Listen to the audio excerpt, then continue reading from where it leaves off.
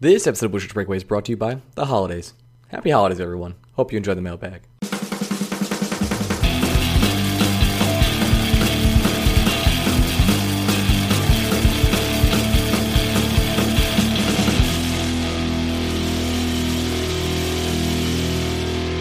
Hey, Blueshirts Breakaway fans. Welcome to another week of the Blueshirts Breakaway. It's Christmas Eve, and I'm celebrating, but yet Greg is still here. Greg, say hello.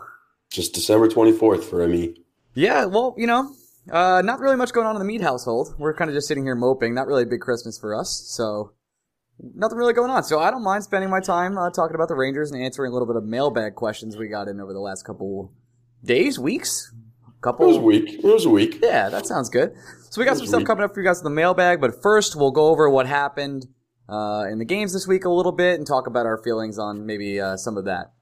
I happened to watch the Flyers game very closely last night, and I gotta say, David Quinn is starting to make me question him. I'm aware that this is early, right? We've had this conversation before where we've sat around and like, is it early? Is it too early? And people got on us a little bit. The too many men on the ice thing, I just don't know how it keeps happening. Is that like, it's like almost a meme for the Rangers at this point. And I'm not saying that's the sole reason they lost the game, but it was the defining reason they tied the game, the Flyers. That as soon as that too many men on the ice penalty happened, the Flyers scored, like right off the bat on the power play. And also it looked like that too many men on the ice, it wasn't even like someone was like rushing to get off. It was just six guys skating. So I wonder what's happening behind the scenes in coaching. I know they ran drills for it, but it just seems like a ridiculous penalty to continue to plague this team. And I'm aware of this. I'd rather be tanking, possibly. Another confusing feeling I have. It's just making me question Quinn just a little bit and his style. Am I wrong in saying that? I don't know if the too many men on the ice is the reason why you should have your first seeded out with David Quinn.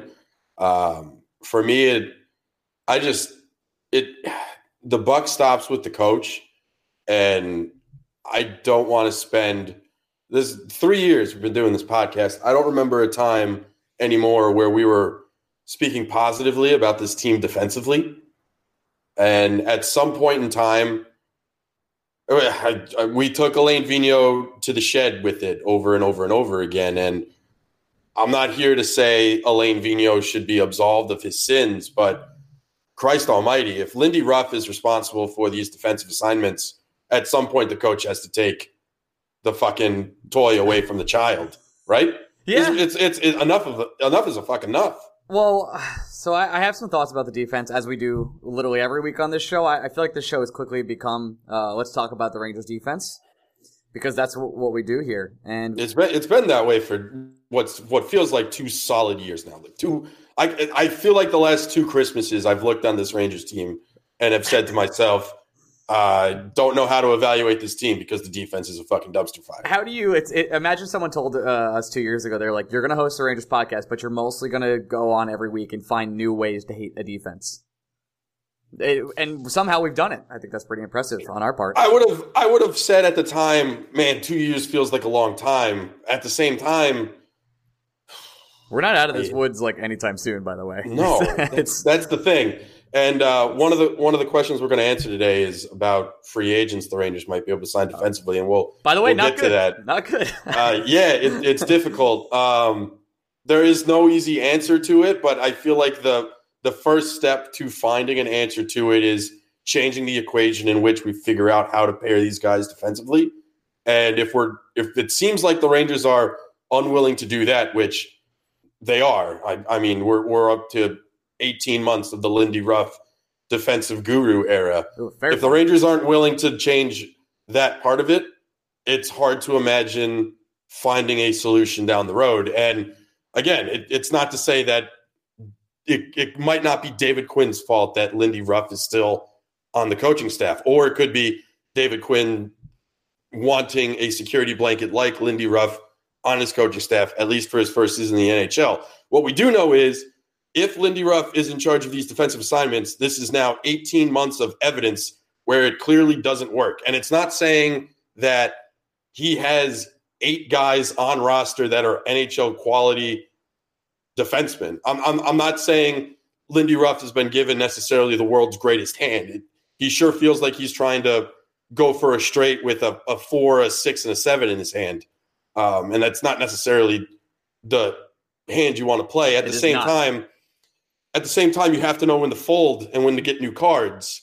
And it sure feels like the Rangers are super comfortable not taking that first step. I agree with you. And that's either because the most glaring thing is that's either because they know it's shitty and it can't get better, or they don't see a problem. So this is where I go into it, and it's kind of strange because Brendan Smith, who is a guy we said a couple weeks ago on this show probably wouldn't play again for the Rangers. Obviously, some injuries happened, but Tony DeAngelo continues to sit in the box. They have to be trying to showcase Smith and McQuaid, right? Like that's the only explanation for anything that's happening right now.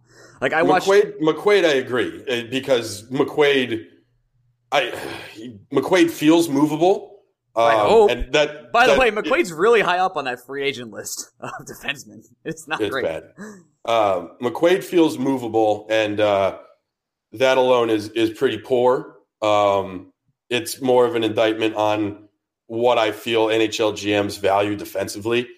The fact that Adam McQuaid didn't just go from the Bruins to the Rangers for nothing, and the fact that Jeff Gorton has to believe he can at least get equal value back for Adam McQuaid makes me question who exactly is running NHL teams and why the NHL is stuck further behind the 3 other professional leagues of merit. By a good amount, by the way. I feel like this would be. I'm not saying I don't think you need to be a stat boy or a chart boy to know that baseball GMs have evolved to a point where they understand analytics to a point. Guys like Adam McQuaid don't exist in Major League Baseball anymore, or at least those guys aren't necessarily getting paid handsomely. Basketball sure doesn't feel like Adam McQuaid equivalents exist anymore. The NFL doesn't feel like Adam McQuaid equivalents exist, or at least Adam McQuaid equivalents aren't getting drafted anymore. If there are Adam McQuaid equivalents, it's 30-plus-year-old linebackers that are hanging on by the hair on their chinny chin. For whatever reason, NHL GMs still, the eye test is the most prevalent thing they go off of. And I don't know what that says about the NHL as a league. We heard Pierre Maguire's comments this week saying analytics hasn't worked. It will never work. And this is the way it is. Suck my dick. It's just so confusing. I don't understand why more than any other league, the NHL has decided that fuck analytics. It has no value. I'm like, all right, so we're not chart boys at all, right? Like, you know way more about me. I know of the charts. I would never be able to make my own chart. Like, I feel like with baseball, I have such an understanding of analytics that 100% if someone put a gun to my head, I could probably come up with an advanced statistic that would help a team. I can't do that in hockey. I can understand them, but I would be lying to you if I said I knew everything that goes into PDO or Corsi or all the fancy numbers that Sean Tierney and Evolving Wild produce every week. I can read those numbers, but I can't do that on my own. Yeah, my job with those numbers are to get the main takeaways of what I should be learning from the hard work these people put in. Right. And we are simple podcasters who are about to enter their 30th trip around the sun. Like this, we get that there's a complicated part of the NHL that we don't fully understand. And that's 100% why we go to guys like Drew Way and say, the fuck is this? Explain it for me like I'm 5. Help me, please. Help me better understand this game, because I know what I'm seeing with my eyes and I want to be able to justify what I see with my eyes, or I want to see if my eyes are correct. Right. That's where analytics comes in. Analytics isn't to say that the eye test is wrong. I was just about to say, to either confirm or deny the eye test. It's not over yet. Like, the eye test is still, I think the eye test is still a part of baseball at some points. 100%. Yeah. You can, like, StatCast is great and everything when it comes to baseball, but you know when a center fielder takes a shitty route to a baseball. I don't need a very fancy line graph that says the center fielder took a 13% less effective route to that ball than he should have. Right. You can tell when an outfielder doesn't read a ball properly. I can watch an NBA team and know that despite the advanced analytics of these certain players, the chemistry and the basketball fit just isn't there from the eye test. But you use the analytics to your advantage, and the NHL seems to not do that. And I'm not It seems to not do that. And we got to this point by talking about Adam McQuaid, because I don't think a modern NHL GM should have value in someone like Adam McQuaid. I don't think the Toronto Maple Leafs, for example, would be a better hockey team if Adam McQuaid was their 6th or 7th defenseman. And by the way, we played the Leafs this week. I'm not sure how much better they can get. Their defense is still troublesome. Yeah. As great of a year Morgan Rielly is having points-wise, the actual defense of the team, they feel like the Kansas City Chiefs of the NHL, where they very easily could win the Stanley Cup, but if they're going to have to outscore their opponent as opposed to shutting them down completely defensively. Well, let me tell you, they're the number one team that could outscore anybody with the exception of Tampa Bay. Like, that's... Yeah, but the difference is Tampa Bay should be able to also play defense, which is why, in my mind, Tampa Bay should still be viewed as the favorite in the East. My fingers are crossed because I want that first-round pick so bad. Right. And again, like I said, we got to this point by talking about Adam McQuaid. He is not the only Ranger defender. I don't know why Brandon Smith remains in this Ranger lineup on a nightly basis. I don't think in any terms the Rangers could move Brendan Smith for anything of value. I don't think they could ever move him. I think at some point, I get eating contracts is valuable, but at some point you're going to be asked to eat over $2 million of Brendan Smith, and still, I think Brendan Smith on 2 years and about $2 million annually. I don't think a team wants to take that risk. He's not just a buyout candidate; he's the most logical buyout player the New York Rangers have, and I say that knowing Mark Stahl has multiple years at over $5 million left on his contract. Mark Stahl has 2 years left after this one, and I believe Mark Stahl will be staying on this team. I don't think you can make an argument that says the Rangers should buy out Mark Stahl before they buy out Brendan Smith. I don't think you can either, and you and I have been notorious Mark Stahl. I wouldn't say critics. Haters. I would say critics. Yeah, I was going to say haters. Critics would be the way. Mark's been fine this year. I haven't really been out there being like, God, this guy is fucking terrible. I will say there are points where there was a point last night in the Flyer game where they were cycling during like a power play, and all of a sudden Mark Stahl came out and took the shot, and I was like, yeah, that's what we were waiting for. That was the good stuff.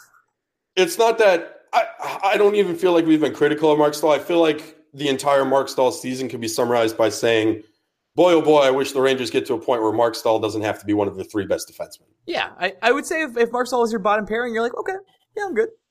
Yeah, if he's a guy getting 10 to 12 minutes a night, playing bottom pairing minutes with a solid co-partner, sure, fine, great.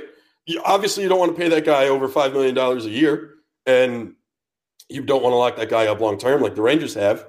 But that's the contract he's playing on, so don't fault him for that. The thing that stings about Mark Stahl is I don't think you can say in any other terms, Mark Stahl has probably been one of the 4 best Ranger defenders this year, and that says more about the Rangers defense than it does about Mark Stahl. Yeah, well, who are the 4 best? I mean, we can Shea, okay.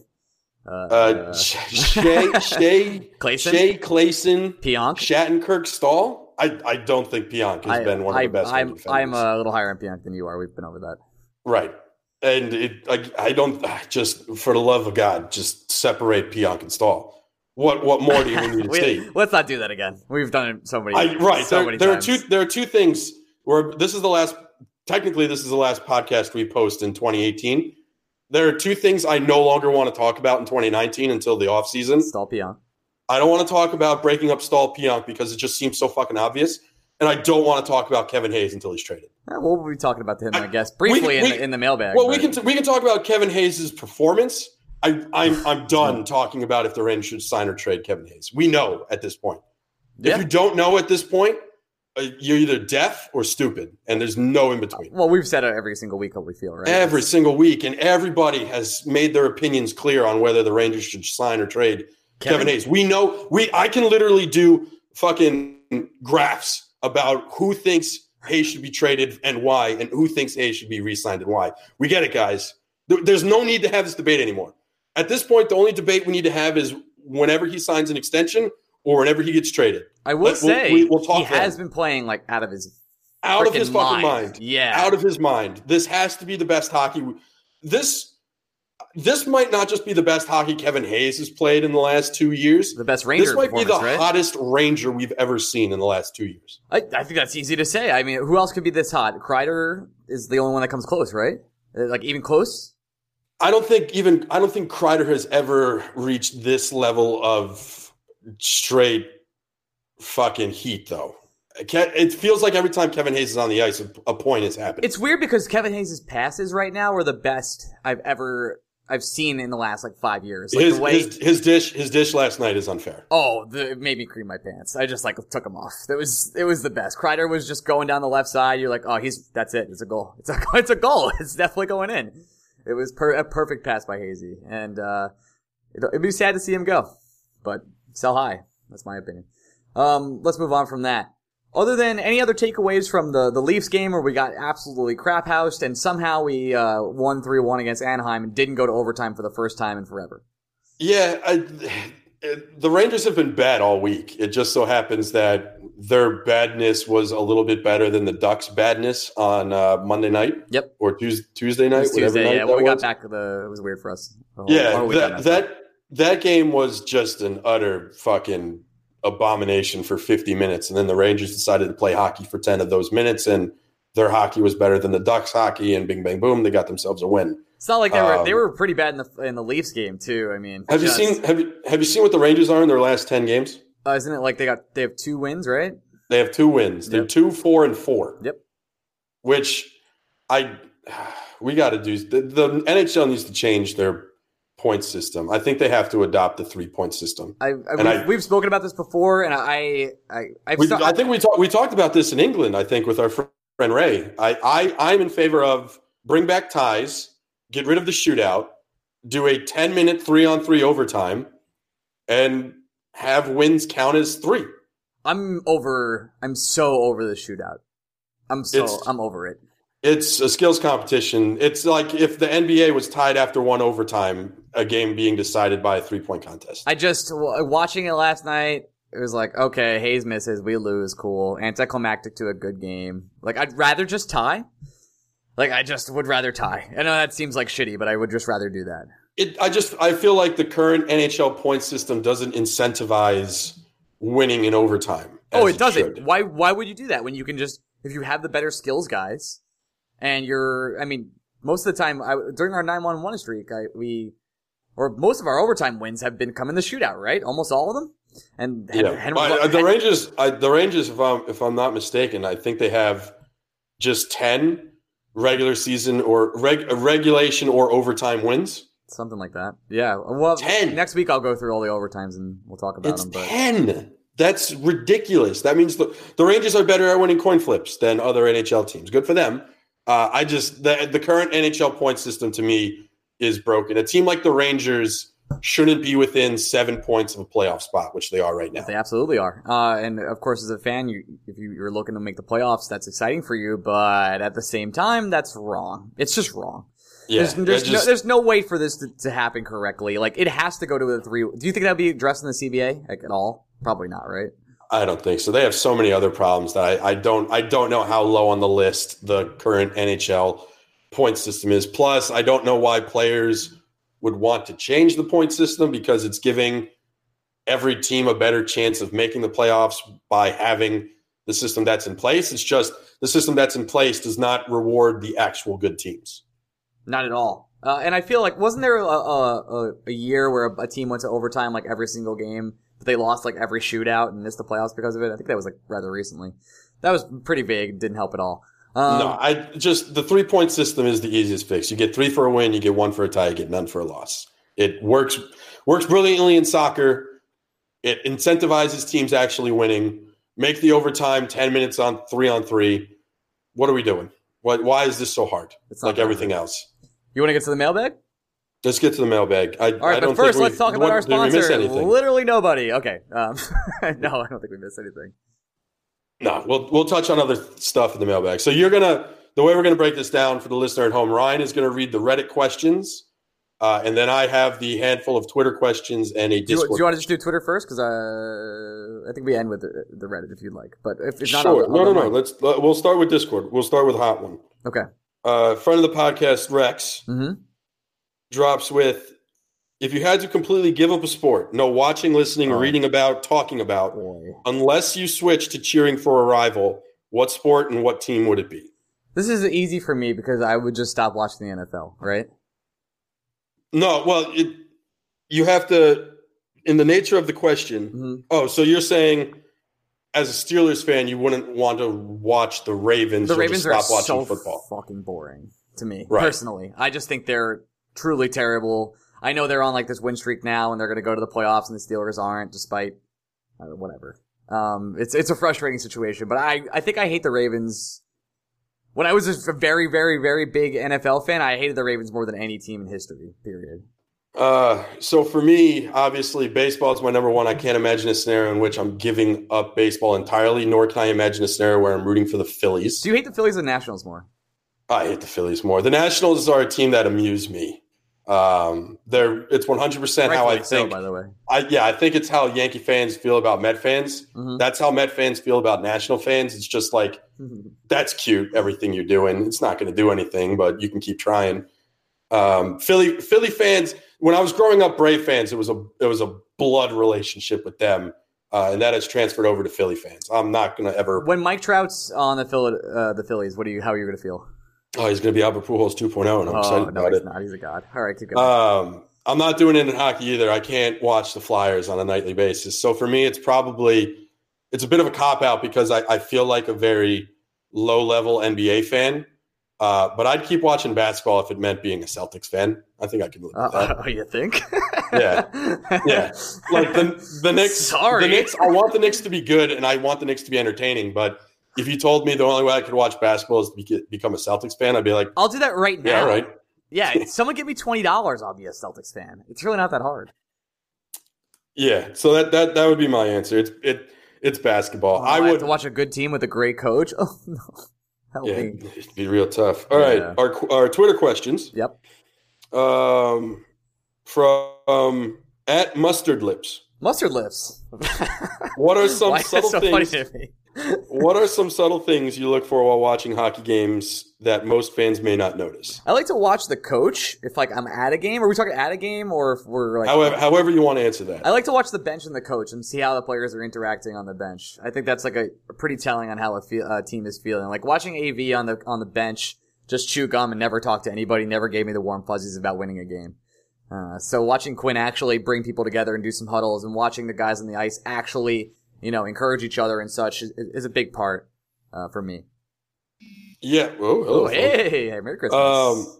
I like to watch how the defensive pairings interact when they're in the offensive zone or when their defense isn't of the most importance. I guess it's because with the Rangers, I'm always looking for who's going to be at fault at the next fast break. Mm-hmm. And usually the best way to determine that is to see where the hell your defensive players are before the next offensive break happens.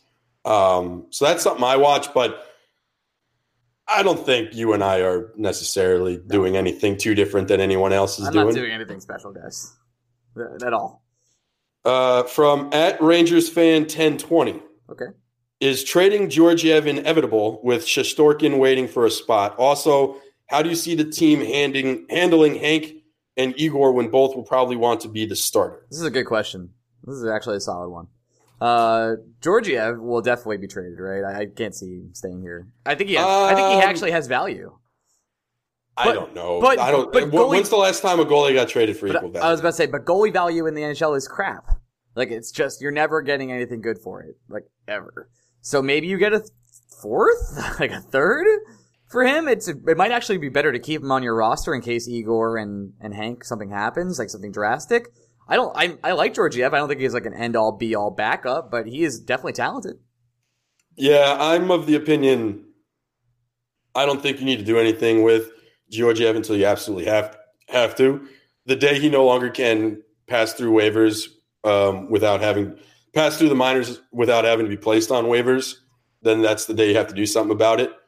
I think he's proven to be and will prove to be a capable fringe NHL starter. Mm-hmm. I think his long-term role is probably backing up a more traditional starting goalie, which is of value in the NHL, especially when you can get that value on his entry-level contract and under the age of 25. I don't see the Rangers trading him in the next 2 years, and I see Igor coming over in that same time span. I think Igor comes over next year, possibly. Yeah, and I think that usually means unless something goes off plan. I think Georgiev is your Wolfpack main goalie next year, and I think that's totally fine. If a team comes to us, though, and offers a third, I have a hard time seeing us say no. Again, if a team wants to pay you for anybody on the roster, I'm willing to at least think of a scenario in which that trade happens. Absolutely. As for how I think the Rangers will handle Hank and Igor, Igor's first season, whenever it is in the NHL, he doesn't have to be the starter on every night. I think you're totally fine playing him 30 to 35 games and playing Hank his typical 55 to 60 games. Yeah, if you think Hank's going to try and be cool with playing less games, that's not going to happen. He's just no, but it's Igor's first season. I don't see a need for that to necessarily be the standard where they have to do a 50-50 timeshare. No, I don't think that benefits Igor. I don't think that benefits Hank. I think Hank ends up playing 47 to 50 games when Igor's here, maybe more. I would say more, especially in his first season. From our friend Kurt at Kurt1124. If you're Gordon, are you calling St. Louis to inquire into Tarasenko? If so, what are you offering? Hayes. I don't know. If you're the Blues, why do you want Hayes? They're never doing that. I mean, what can you really offer as a Ranger? What do you have that's of value other than Hayes? Well, here's the thing. You're a rebuilding team trading for a piece from another rebuilding team. So the same pieces the Blues will want are the same pieces you have no interest in trading. Yeah, Heedle's not going anywhere. Yeah, if you're the Blues, you want Heedle, and even then, no. I don't think St. Louis has seen enough from Lias Andersson for them to be necessarily in love with him being the main piece. I think if we offered Lias, they would laugh at us. I don't think they'd laugh at you per se, but I also think you'd be selling the other pieces you'd have to include with Lias at this point in time will probably make it not worth it if you're the New York Rangers. Yeah. You're going to have to offer your first round pick, which is going to be a top 10 pick. Yeah, I'm not about to do that. For as much as I want Tarasenko, I wanted him a couple years ago, not now. Yeah, and again, why pay and trade for Tarasenko with what you can just pay in money for Panarin we'll get on July 1st? We'll get to the Panarin part. Right. Two more Twitter questions. Go for it. Oh boy, this guy's handle. There we go. At Dave Merms. Okay. David Merms. I know we're all exhausted about the Hayes topic, but with Heedle playing well on the wing, do you think it's a possibility he would stay at wing to free up a center spot for a 26-year-old Bostonian who's playing the best hockey of his career? I think once or if Hayes leaves, he goes right back to center because I think center is the true value in the NHL. That's where those guys have the most value, and Heedle will affect the ice and all of his teammates the most when he's playing center. So I think you're going to want to get him back to the center after Hayes possibly leaves. I agree. It's fine playing Heedle on the wing now. Play Heedle wherever he has success right now because he's so young. But if we're talking long-term development, he has to get a full look at center at some point. Right now, it's just the opportunity isn't quite there for him, though I think you could make a case that there's no reason why Philip Heedle can't be playing third-line center for the Rangers. But at the same time, Heedle has clear chemistry in the top six, so I'm not about to move him out of it. But, yeah, I think Heedle, you have to at some point figure out if he's your center long-term, and the Rangers will afford him that opportunity in the next 2 seasons. He will definitely be played at center a lot more come post-February, put it that way. Last Twitter question, at Emma Soul02. Kind of a nonsense question. With the end of the year here, what are your top 5 non-NHL sports-related moments of 2018? For example, Olympics, MLB, World Cup, etc., etc. So non-hockey stuff. Non-hockey sports moments. Whew. That's actually a good question. I did not prepare for this whatsoever. One for me is easy because we just experienced it. Southampton. It was the Southampton game. Yeah. That's on my top 5. It's on my top 5 also. They got a massive win on Saturday as well. I was messaged and told a 3-1. They got 3-1 away at Huddersfield. We are now 16th and with plenty of breathing room out of the relegation zone. Go Saints go. Top 5 moments of this year. What were the big? It wasn't even a big baseball moments that really happened. I would say number 2 for me would be just the entire 12-game stretch to open the Mets season. 11-1 to start the year. I was on cloud 9 and feeling things I hadn't felt in a while with the Mets. It quickly crashed and burned, but I'll give you I'll give you some boring answers. Like, these are boring answers. Like, I'm really excited to see Steph Curry back at the level that he was 2 years ago. I really enjoy when he plays that way. I'm excited to see Kawhi Leonard playing the way he is in Toronto. Those have been like really big moments for me because I really like both those players. When it comes to football, I'm not sure I really care about anything. I will say the Rams KC game on a Monday night was probably one of the biggest sports moments for me this year. It was an excellent, maybe the best football game I've ever watched.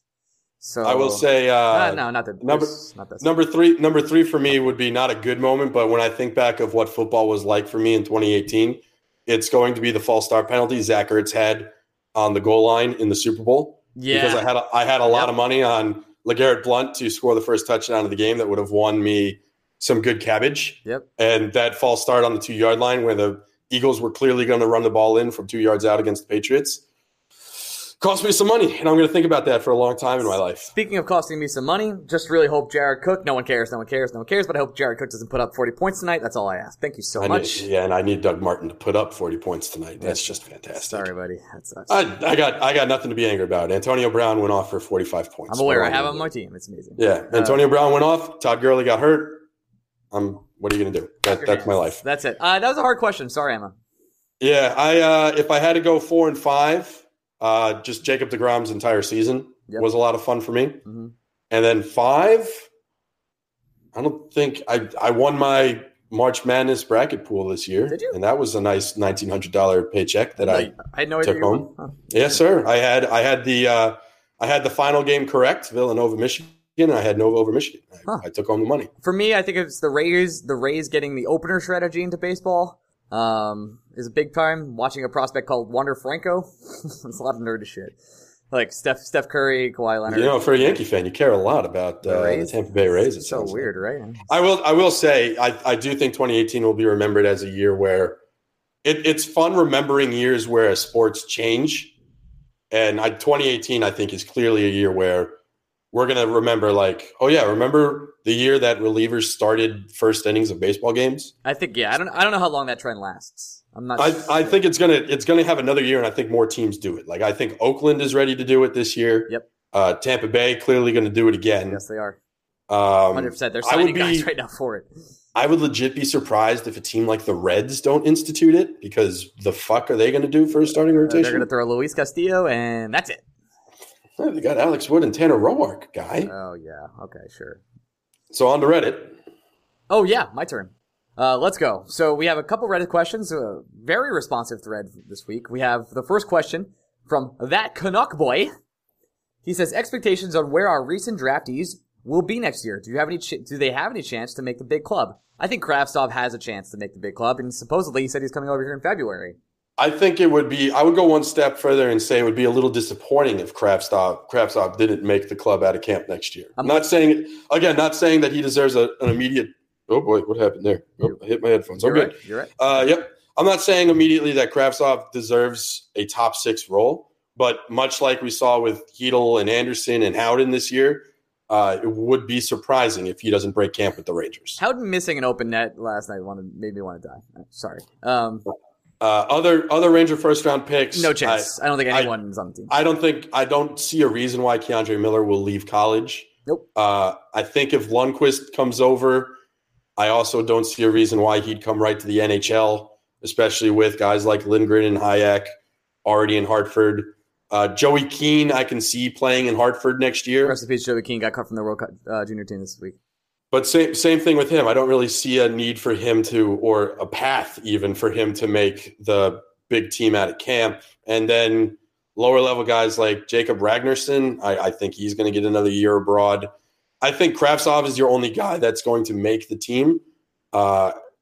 Honestly, for Miller's development's sake, I kind of hope he stays in college at least one more year. He's killing it. I hope keep killing it. Yeah, I just want that guy to develop as much as possible. Seriously, dominate the NCAA. Dominate the NCAA for 3 years, and then jump over and fight for a job in camp. That's great by me. Take your time. I tried to organize these Reddit questions to make them all topical as we flow through, so we'll see how that goes.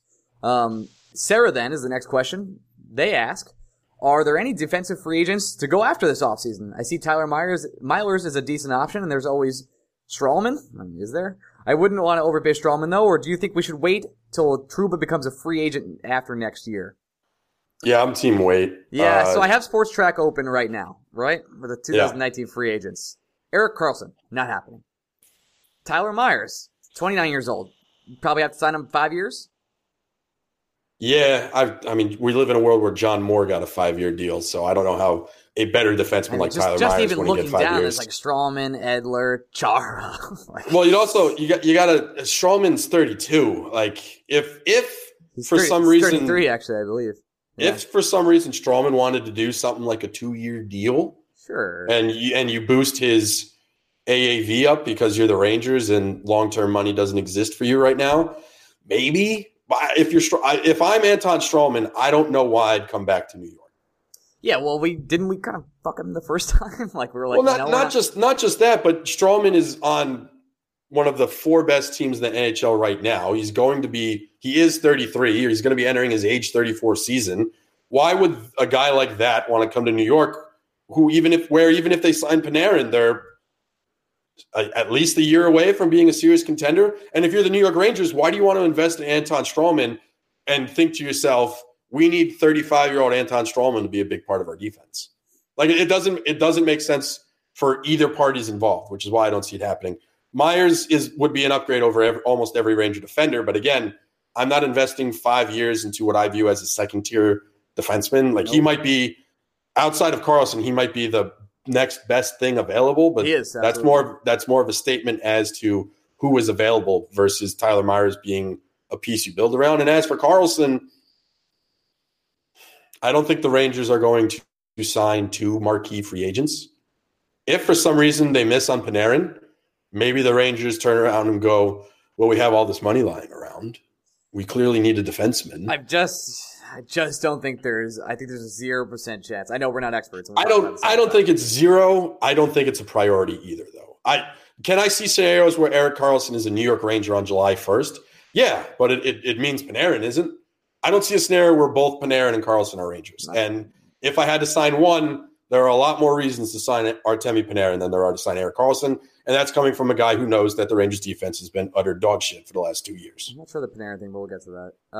Last thing on this question, Michael Dezzato is available for everyone, so that's good. Cool. That's not bad. Any porn stars with open DMs we need to keep eyes on? I'm sure there's actually a lot of those. All right, let's go to the next question.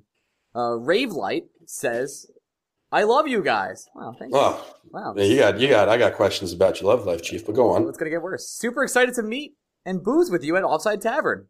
You are not going to be excited to booze with me. I tried drinking this last weekend after Europe, and I couldn't do it. I am also in the can't do it part. I am an old man.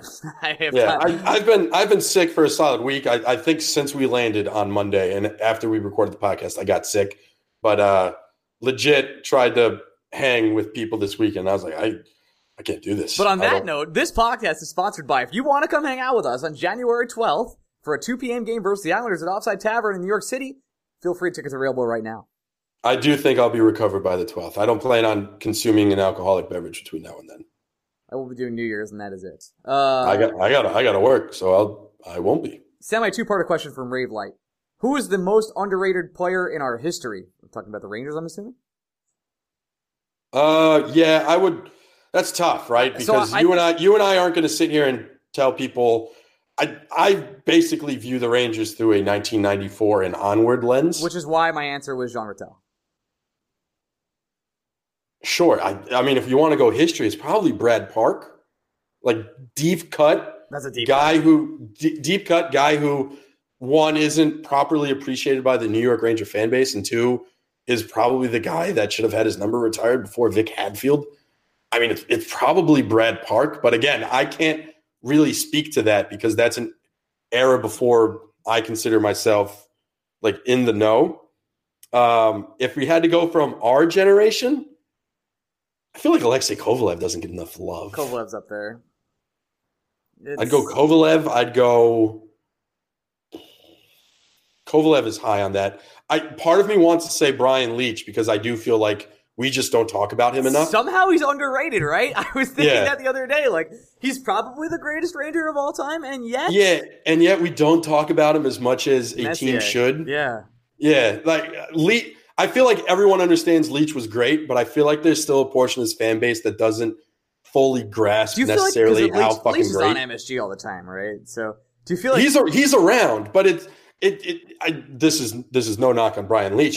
He comes off as such like a decent guy. I was about to say, do you think if Brian Leach was cooler, we'd talk about him all the time because he just feels really vanilla? I do. He's a guy. He's just a guy. Like it's hard to believe. It's hard to believe that guy is probably one of like the 10 best defensemen to ever play the game. Yeah, easily. But if someone was like, "Yeah, do you want to sit down and have lunch with Leach?" I'd be like, "Yeah. But." Like, part of the thing that makes a guy like David Wright so great is he's so fucking charismatic. Well, like also, David Wright. Also, he's like ridiculously handsome, the eyes. Right, but he comes off as like, shit, this is a guy I could vote him into political office. And you look at Brian Leach and you'd be like, that is a generic make a player starter pack right there. I feel the same way about Messier though. Like I would sit down with Messier in a heartbeat. Like how quick would you say yes to beers with him? Like immediately. Well, I think Messier just oozes charisma. Yeah, it's a lot of it. Yeah. But Leach is like, oh, that graham cracker looks delicious, I guess. Yeah, he looks like a perfectly plump apple, but I don't know if I'm in the mood for an apple. I think very quietly, if you want to go old school, I'd go Brad Park. But if you want to go guy we should probably talk about every day and be thankful for, we don't talk enough about Brian Leach. It's so weird. It's just so weird. It feels very Mike Troutian. It really does. I think that's an apt comparison. There's a second part to this question. And this is something you and I have discussed. Number 2, can you guys do an overall history of the Rangers episode? We've talked about this before. I pitched it, and I don't know. Well, you wouldn't want to hear us do it because, again, our era in Rangers hockey started so much earlier that, like, if you wanted us to talk about the teams that actually won cups in, like, the 20s, the 30s, and the 40s, I don't even know if Carp knows all about those teams. We'd have to get Stan Fischler on here, and he'd have to sit us down and tell us an old folk tale.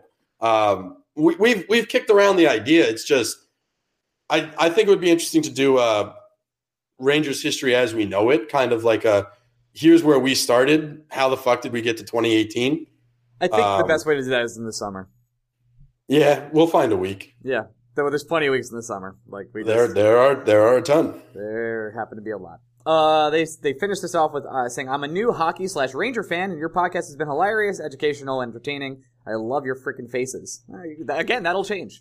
Educational? I don't know. Sorry. I don't know. Sorry. I don't know, man. Some other podcast. Don't listen to this stuff. Just read Shayna Goldman, man. She's a lot smarter than us. We're not sponsored by this week. I know. But hey, she's on other websites and Twitter. stuff. Yeah, that's true. All right, next question. SD to SLC asks, we did this last season. I asked when we were coming to terms with the fact that Kovalchuk, sorry, holy shit, my brain. Kovalchuk wasn't going to be a Ranger. I was disregarded in the podcast. Now, when are we going to come to terms with the fact that Panarin isn't going to be a Ranger next year? July 1st. If Panarin doesn't sign with the Rangers, that's when I'll come to terms with it. Until then, I'm going to operate under the assumption that people with more ins than I'll ever have in my entire life in anything seem to believe that Artemi Panarin is coming to the New York Rangers. We're on the up and up. We'll get there. So until Aaron Portzline comes back on this podcast and says something's changed, in my mind, nothing's really going to change. I would say I'm a lukewarm dish that you put in the microwave and you took out. It's just not hot enough, and that's exactly how I feel about the Panarin thing. I could eat this. I feel like it could happen, but I'm not convinced yet. I will say it's not going to be it might be as simple as the New York Rangers saying, "Hey, you want to play in New York and play for the New York Rangers? It's great." The Rangers will need to present him a plan that shows this team can be competitive, and I'm not 100% sure this team is capable of doing that at this moment. Part of me feels like, and I've said this before, this is more of a 4-year plan than a 2, but I'm pretty sure we have that in questions coming up, so let's keep going. Okie doke. Fort of Snow. Topical. Asks, your prediction for the trade deadline. What do you want to happen? What do you think will happen? We were surprised last year. I will also be in a hotel hiding this year when we do our trade deadline reaction, similar to last year. And I did not think Ryan McDonough would end up getting traded last year, and he did. I think Kevin Hayes will go. We've talked about this in the podcast millions of times. I think other players, such as Jimmy VC and other players, will be shopped, and Gorton has their names out there. I think he'll sell anybody he can. I think one player that he won't really sell unless he gets a blowaway offers, or two players really, is Mika Zibanejad and Chris Kreider. Other than them and Brady Shea, I believe everyone else can be had except for the children. So what I'm expecting is I'm expecting the Rangers to make two trades, which involve Matt Zuccarello and Adam McQuaid. Those are 100%ers for me. What I think the Rangers have to ask questions about is now the time to sell on Vladimir Namestnikov, because he's easily playing his best hockey as a New York Ranger, and you can make a case that he might be playing some of the best hockey of his career given the people he's playing with. His stock is high. You can convince a team that you're acquiring a younger player for a year and a half, so there's added value. You know exactly what he's going to cost for you next season. You don't have to worry about any of that.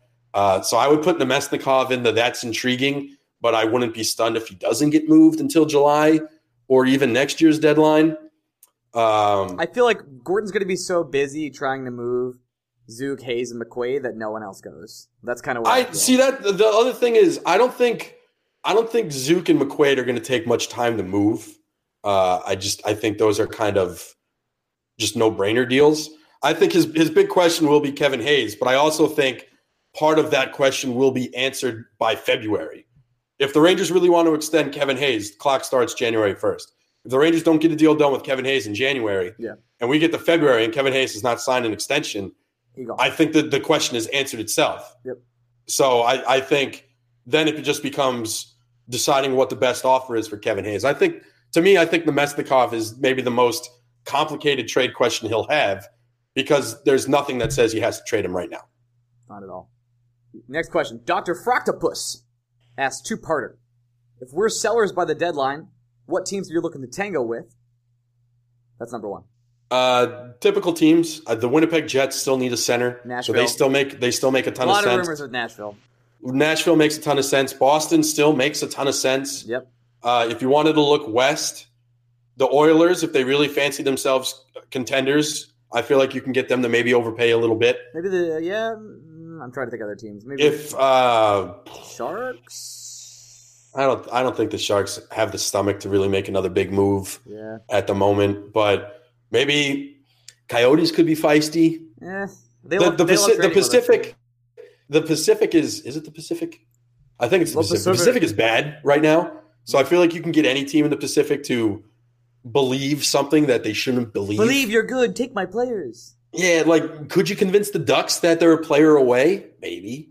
Even though they're not. They're definitely not. What about the Sabres? What do the Sabres need, though, is the question. What do the Rangers have that the Sabres are like, fuck yeah, that? Like, maybe Zuccarello? But I feel like you can get the Oilers to pay a little bit more for Zuccarello. And the Sabres are this is the first year of their rebuild, kind of? Well, this is the first year where the Sabres are transitioning from we're no longer rebuilding to this now needs to be established. At the same time, the Sabres' big question is, if you're the Buffalo Sabres and you just traded for Jeff Skinner, you cannot let that man get the free agency. Yeah, what are you doing? Please do not let him go.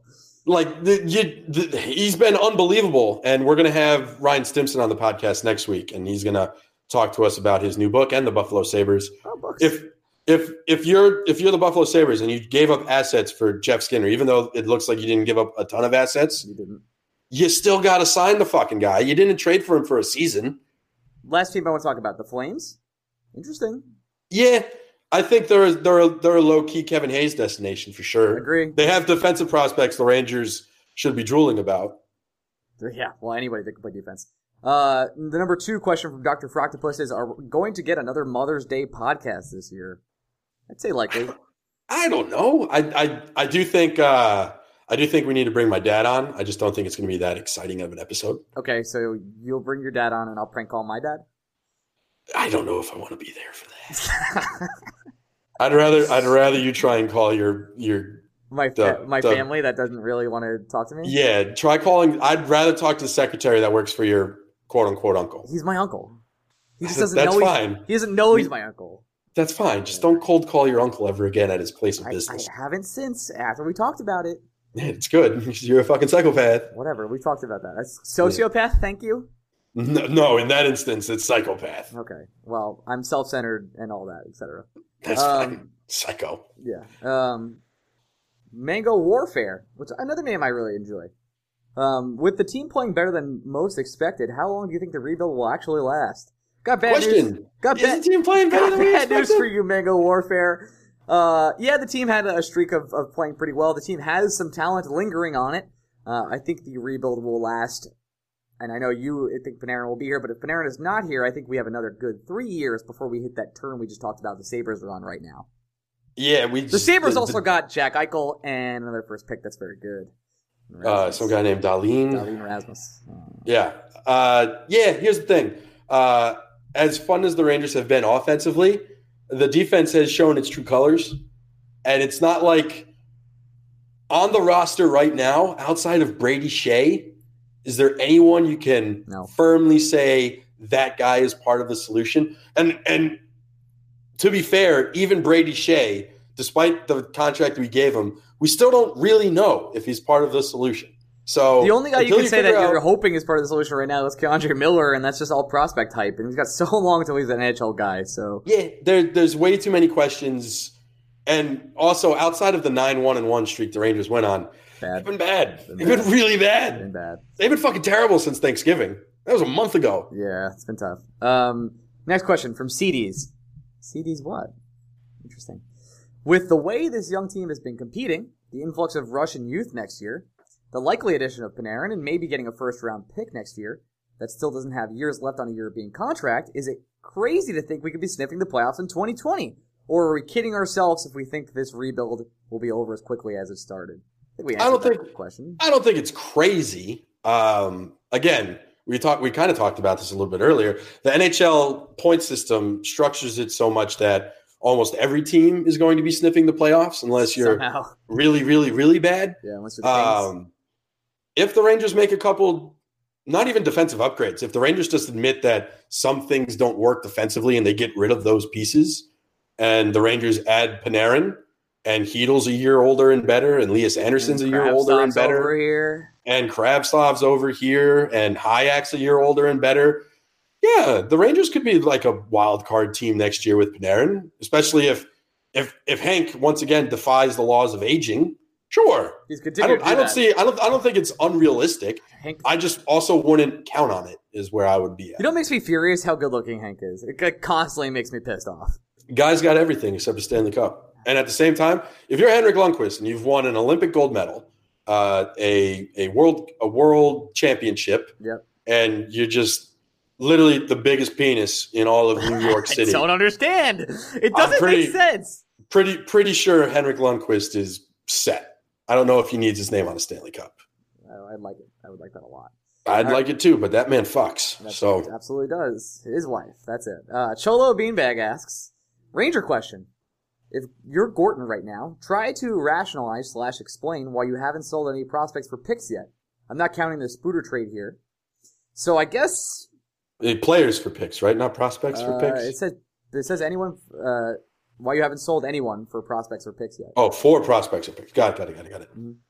It takes two to tango. Yeah, you're shopping around. You were doing your due diligence. That's exactly why that hasn't happened. Because Gordon's going around calling everyone saying, I'm trying to get the best deal.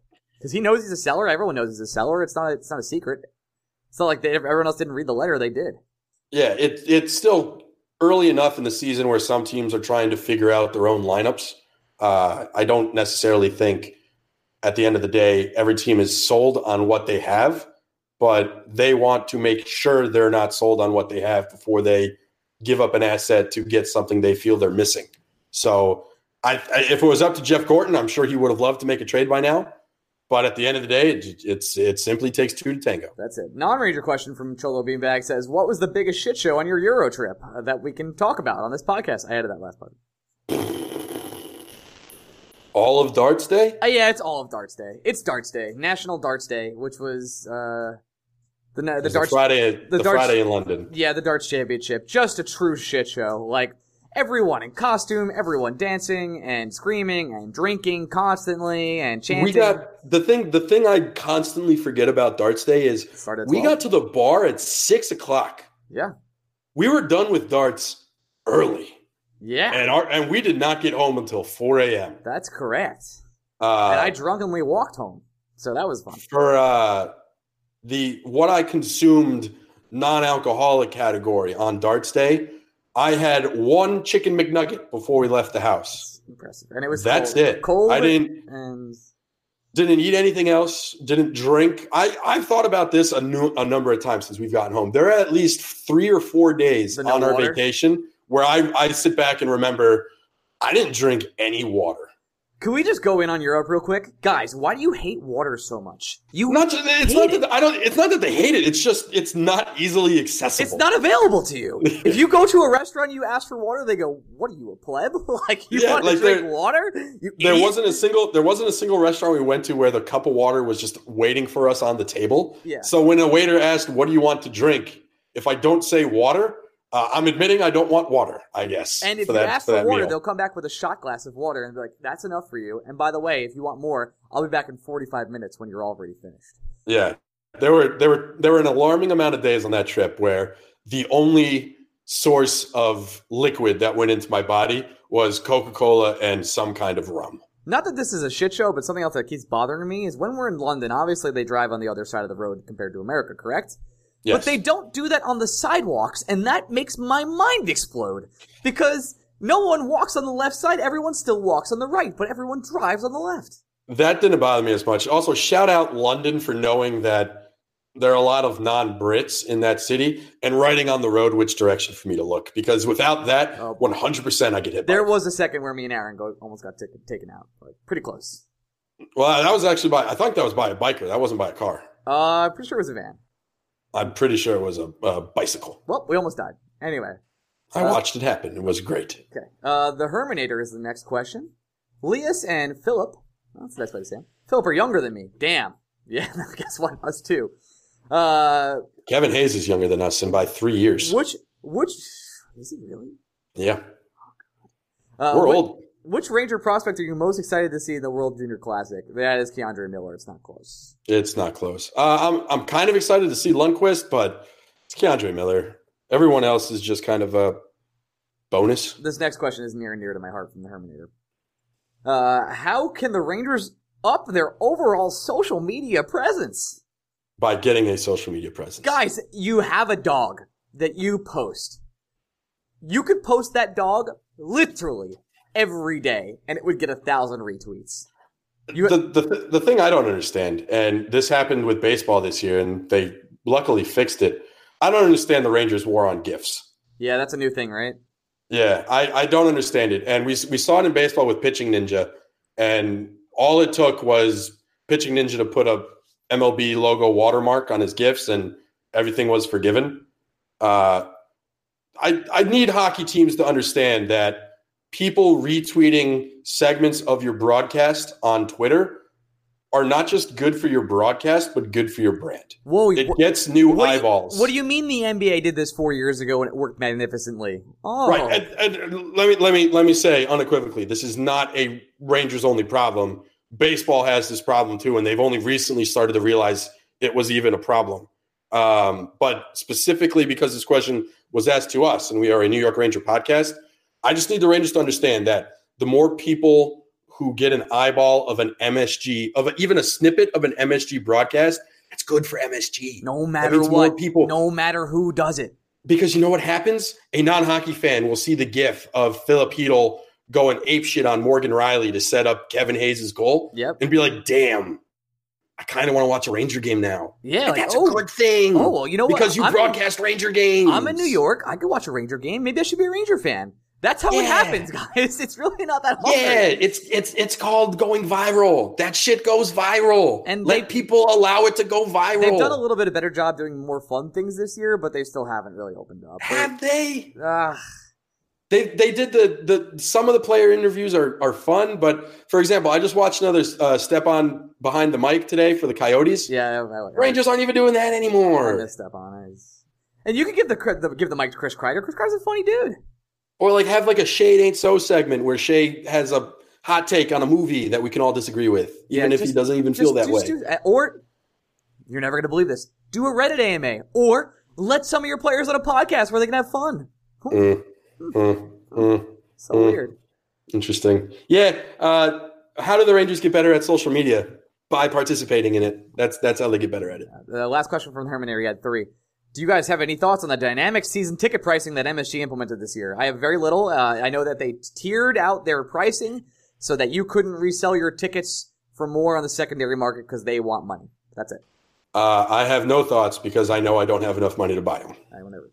Respected by all asks, name a color that doesn't exist. I have one. Schmegmar. I had Skugel. Pretty close. There we go. Done and done. Copacetic Shoe asks, fuck, marry, kill, Elaine Vigneault, Fred Wilpon, and April the Giraffe. I have thought about this one, and I am excited. So, easy. I will go in order. Fuck, Elaine Vigneault. That man fucked me in the ass so many times, I want to return the favor. Marry Fred Wilpon, because I want him to die, and I want to inherit the Mets and run them the way they should be run. Yeah. And kill April the Giraffe. That motherfucker's kosher. Let's eat some meat, baby. I have the same answer as you, and this took me a while. One of the big reasons I kill April the Giraffe is because one of my 5 rules is no bestiality. I'm going to go ahead and just do that. So if I married or if I had to fuck April the Giraffe, that breaks my cardinal rules. So I'd rather fuck AV and hate fuck him and then get married to Fred Wilpon because it doesn't seem that bad. Yeah, I just want – Fred is in his 80s. He can't be going on for that much longer. Yeah. If I'm married to him, maybe I can convince him to cut Jeff Wilpon out of the will. There are a lot of good things I can do with Fred Wilpon. Things are looking good. Elaine Vigneault, I want to dominate his asshole so he can't shit straight for 5 years. That's a t-shirt. New York Rangers 17 asks, top 5 Christmas movies. If Jingle All the Way isn't on your list, you've lost a subscriber. Okay, I've done the list for you. Here we go. Not in any order. Charlie Brown Christmas, Christmas Vacation, Die Hard, Muppet Christmas, and Jingle All the Way so I can keep a subscriber. Muppet Christmas Carol and Die Hard for sure. I'm putting Elf up there. I've never seen Elf. I know it's a crime. I've never seen Jingle All the Way. Oh, it's actually good. I've also never seen Christmas Vacation. That's a little worse. Here's the thing. Is it? What about Christmas is appealing to me? Oh, yeah, never mind. I forgot. Sometimes I forget. Yeah. Die Hard, Elf, Muppet Christmas Carol, the Santa Claus, because that's, I think, the first Christmas movie I ever Can we just give a hand to the Santa Claus with Tim Allen for a second for saying that Rudolph is a myth and that Comet actually leads the reindeer like he truly should? An underrated reindeer. Thank you. If I had to go 5...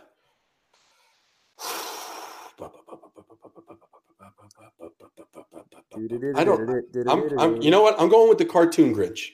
Here's the thing about the Cartoon Grinch. The Cartoon Grinch is perfect. Why did we keep remaking it? I don't know, because it makes money, right? I guess. It's the same thing.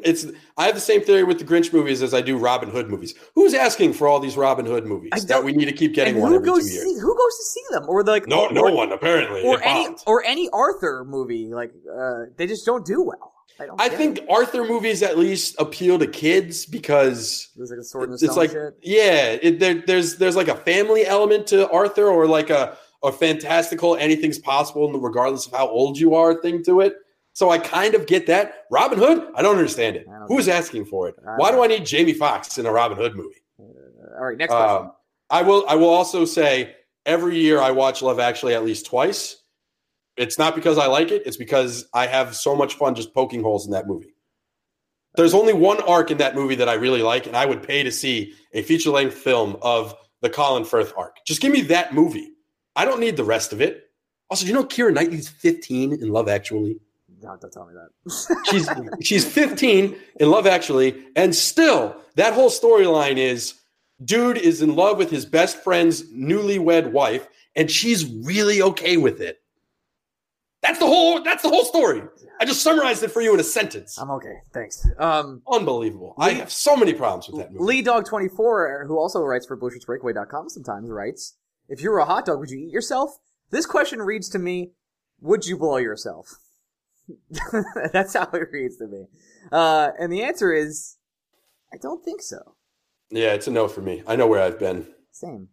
Typical Tomato posted a YouTube link of the bear fighting Bigfoot. That was all Typical Tomato did.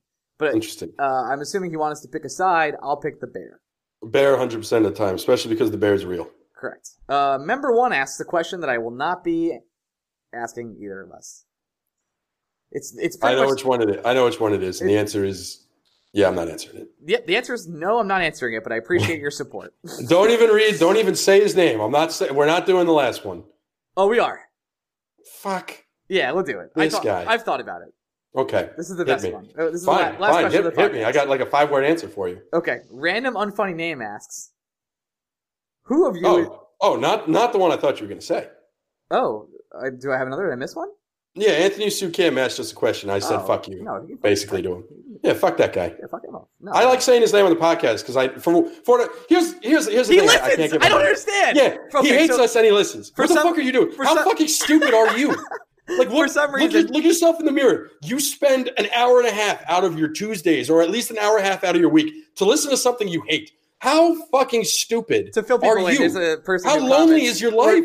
I don't know if we're giving him what he wants right now, but there's a person that listens to us somewhat every week and comments on our Reddit post and is never positive, is always angry at us. How lonely is your life that you need these two people that you've never met before in your life to say stuff that you vehemently disagree with every week? I don't know. Get a fucking life, bro. Leave your fucking house. We'll end with the good one that was the top post on the Reddit thread. Sure. Which was random unfunny name asked, who is more likely to give the other one a blowjob? Suck on that one.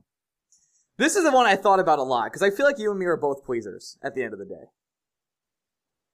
Yeah, I have. Yeah. So it's tough for me because, like, I'm not gonna lie. Blowjobs don't do much for me. Really? Yeah, I'm not a big blowjob guy. I'll go. Can I try and change your mind? It's the giving season.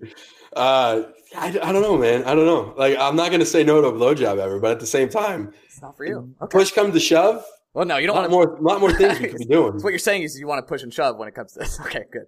Look, I'll go down. I got no problem with it. You know, I've heard. Eat before you eat. I get it, but at the same time, I don't know, man. Like a blowjob, like cool. Yeah, I just think we're just both givers. We'll just 69 it out. It's, it's an equal opportunity podcast. That's what we are. Equal opportunity, baby. That's it. 50% of everything. That's it. That's all the questions. That was pretty good. They're solid. Next week we will have a guest. We booked one for Thursday, and we're going to record before New Year's Eve, so we'll have a guest. Schedule. Yep. That's it. You can follow us on Twitter. Hey, if you want to get the Blueshirts Breakaway Twitter to 2,000, please help us. We did lose a couple followers this week because I said things. I have a feeling I know why we lost a couple followers. Here's the thing, though. Yeah. She's a dumb cunt. Yeah. I'm not like, again, this goes back to Anthony. Maybe she is Anthony Sue Kim. If you really don't like something, why are you going there?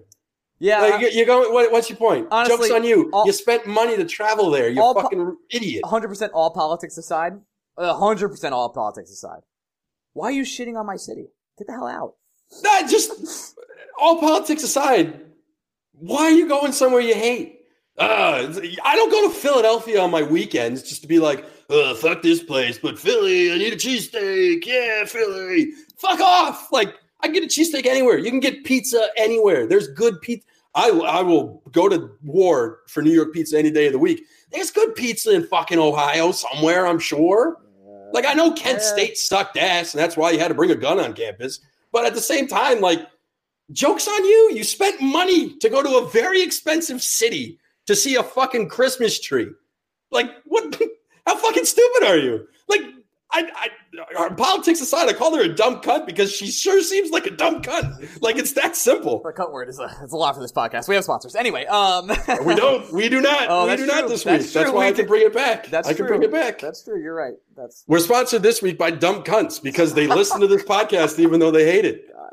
Yeah, Anthony Sue Kim, you are Caitlin Bennett. You're both dumb cunts. I just want to wish everyone a happy holiday season. From us. Oh, yeah. Merry Christmas. I will be getting my Chinese food, and I'm going to see Vice tomorrow. That is my Christmas movie of the year. Vice got mixed reviews. Yeah, it's a 68, but this is a really bad Christmas year for movies. Okay, you didn't see Spider-Man, right? You're not going to do that? It's getting to a point where I think I will see it. I don't think I want it to be my Christmas movie, though. That's fair. I am yet to see one person say even the smallest of a bad thing about it. So I can't stand on any bridge and say that it's not worth my time. It sure seems like it. It's worth your time. Obviously, I'm a nerd and I'm more into Spider-Man than you are, but it is a fantastic ride. Just a great overall movie that obviously has a lot of love put into it. I won't lie. There's a part of me that also wants to see Bumblebee because what the fuck is that movie doing at a 98? I don't know. It's 93 now, but it did start at 98 for a while. Won my Aquaman bet, by the way. Very proud of that. Nice job. Over under 73.5 Rotten Tomato score. That bitch is sitting at 64. Got it. Yeah, I didn't think that was going to be over. That 74 was their over under? Yep. That is way too much. Bumblebees was like 30. So wow. Suck it, everybody. Yeah, everyone got that one. Well, you could have gotten that one very right. Also, I'm looking good on my 2 baseball bets. It sure looks like Mariano Rivera and Roy Halladay will be Hall of Famers. Really? So, who knew? Check. All right, that's it for the podcast. Follow me on Twitter at OrionMead. Same thing for Instagram. You can follow Greg on Twitter at Blueshirts. He runs the account and sometimes says the C word. All right, love you guys. Bye. It's a fun word. I don't know what to tell you. Holidays.